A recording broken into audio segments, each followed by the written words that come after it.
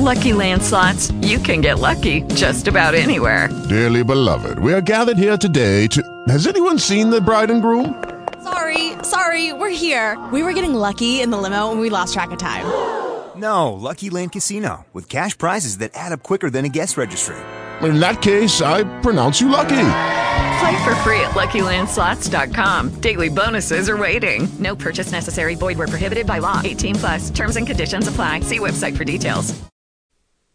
Let's don't do anything of the kind. Florida, indeed. For the love of Mike, or as Steve would say, it's much too expensive. You know, Kirk, we're both frightfully extravagant. I'm sure we're spending too much money as it is. You know you sold out some of your capital only the other day. I was only that once. And you had your heart set on that pendant. Surely to goodness, if I drag you away from a comfortable home to live in a hovel, the least I can do is to... You didn't drag me. I just walked in and sat down. And you couldn't think how to get rid of me. So in despair you married me. That was it. And now I've got to set to work and make a fortune and, what do you call it, support you in the style to which you have been accustomed. Which brings us back to the picture. I don't suppose I shall get $10 for it, but I feel I shall curl up and die if I don't get it finished. Are you absolutely determined about the Vince girl? I'm adamant. I'm granite. I'm chilled steel. Oh, Kirk, can't you find a nice motherly old model with white hair and spectacles? I shouldn't mind her calling you by your first name. But it's absurd. I told you just now how an artist doesn't look on his models as human beings, while... I know. I've read all about that in books, and I believe it then.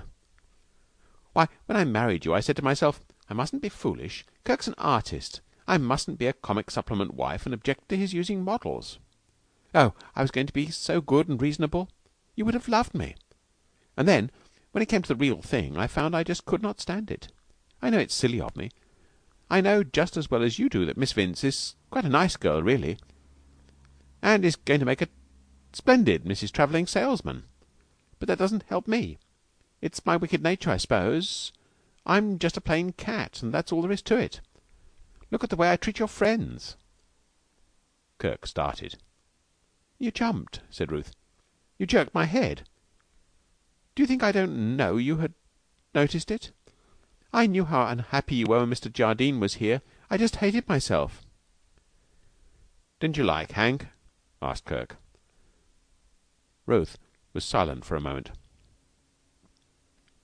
I wish you would, Kirk went on. You don't know what a real white man old Hank is. You didn't see him properly that night. He was nervous, but he's one of the very best God ever made. We've known each other all our lives, he and I. Don't tell me, cried Ruth. Don't you see that's just the reason why I can't like him? Don't tell me about the things you and he did together unless you want me to hate him. Don't you understand, dear? It's the same with all your friends. I'm jealous of them for having known you before I did. And I hate these models because they come into a part of your life into which I can't. I want you all to myself. I want to be your whole life. I know it's idiotic and impossible, but I do. You are my whole life, said Kirk seriously. I wasn't born till I met you. There isn't a single moment when you are not my whole life. She pressed her head contentedly against his arm. Kirk? Yes? Let me pose for your picture. What? You couldn't. Why not? Well, it's terribly hard work. It's an awful strain. I'm sure I'm as strong as that Vince girl. You ask Steve. He's seen me throw the medicine ball. But posing is different. Hilda Vince has been trained for it. Well, let me try at any rate. But no. And I'll promise to like your Hank and not to put on my grand manner when he begins telling me what fun you and he used to have in the good old days before I was born or thought of. May I? But quick, promise. Very well. You dear, I'll be the best model you ever had. I won't move a muscle, and I'll stand there till I drop. You'll do nothing of the kind. You'll come right down off that model throne the instant you feel the least bit tired. The picture Kirk was painting was one of those pictures which thousands of young artists are working on unceasingly every day. Kirk's ideas about it were in a delightfully vague state. He had a notion that it might turn out in the end as Carmen. Or, on the other hand, if anything went wrong, and he failed to insert a sufficient amount of wild devilry into it, he could always hedge by calling it a reverie, or the Spanish Maiden. Possibly, if the thing became too pensive and soulful altogether, he might give it some title suggestive of the absent lover at the bullfight, the Toreador's Bride, or something of that sort. The only point on which he was solid was that it was to strike the Spanish note. And to this end he gave Ruth a costume of black and orange, and posed her on the model throne with a rose in her hair. Privately he had decided that 10 minutes would be Ruth's limit. He knew something of the strain of sitting to an artist. "Tired?" he asked at the end of this period. Ruth shook her head and smiled. "You must be. Come and sit down and take a rest." "It's quite all right, dear. Go on with your work." "Well, shout out the moment you've had enough." He began to paint again. The minutes went by, and Ruth made no movement. He began to grow absorbed in his work. He lost count of time. Ruth ceased to be Ruth, ceased even to be flesh and blood. She was just something he was painting. "Kirk!" The sharp suddenness of the cry brought him to his feet, quivering. Ruth was swaying on the model throne. Her eyes were staring straight before her, and her face was twisted with fear. As he sprang forward, she fell, pitching stiffly head foremost, as he had seen men fall in the ring, her arms hanging at her sides. And he caught her. He carried her to the couch and laid her down. He hung for an instant in doubt whether to go for water or telephone for the doctor. He decided on the telephone. He hung up the receiver and went back to Ruth. She stirred and gave a little moan. He flew upstairs and returned with a pitcher of water. When he got back, Ruth was sitting up.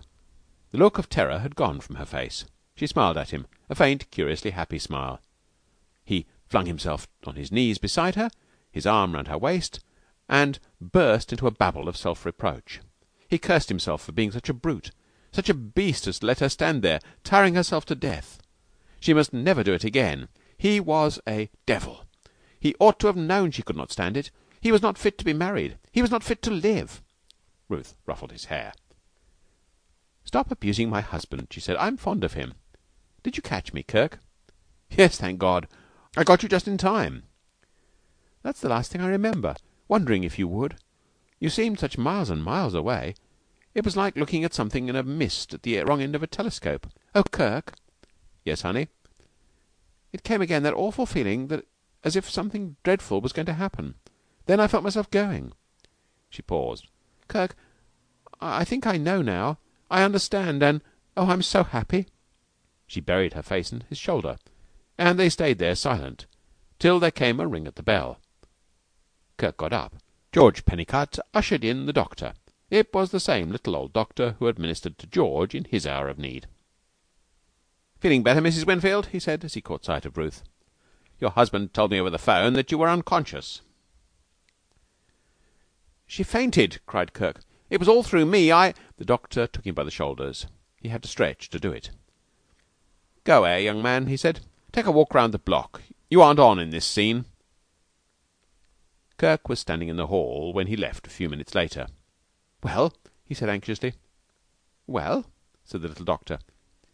"Is she all right? There's nothing wrong, is there?" The doctor grinned a friendly grin. "On the contrary," he said, "you ought to be very pleased." "What do you mean?" "It's quite a commonplace occurrence, though I suppose it will seem like a miracle to you. But believe me, it's happened before. If it hadn't, I wouldn't be here now." Kirk looked at him in utter astonishment. His words seemed meaningless. And then suddenly he understood, and his heart seemed to stand still.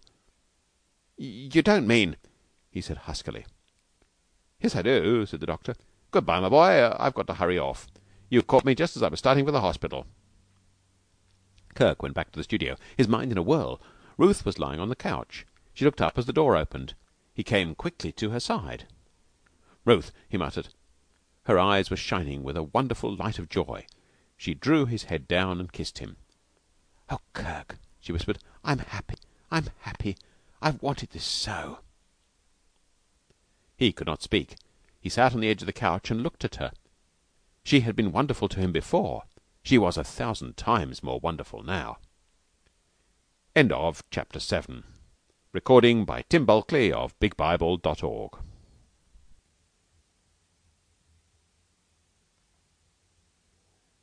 With Lucky Land Slots, you can get lucky just about anywhere. Dearly beloved, we are gathered here today to... Has anyone seen the bride and groom? Sorry, we're here. We were getting lucky in the limo and we lost track of time. No, Lucky Land Casino, with cash prizes that add up quicker than a guest registry. in that case, I pronounce you lucky. Play for free at LuckyLandSlots.com. Daily bonuses are waiting. No purchase necessary. Void where prohibited by law. 18+. Terms and conditions apply. See website for details.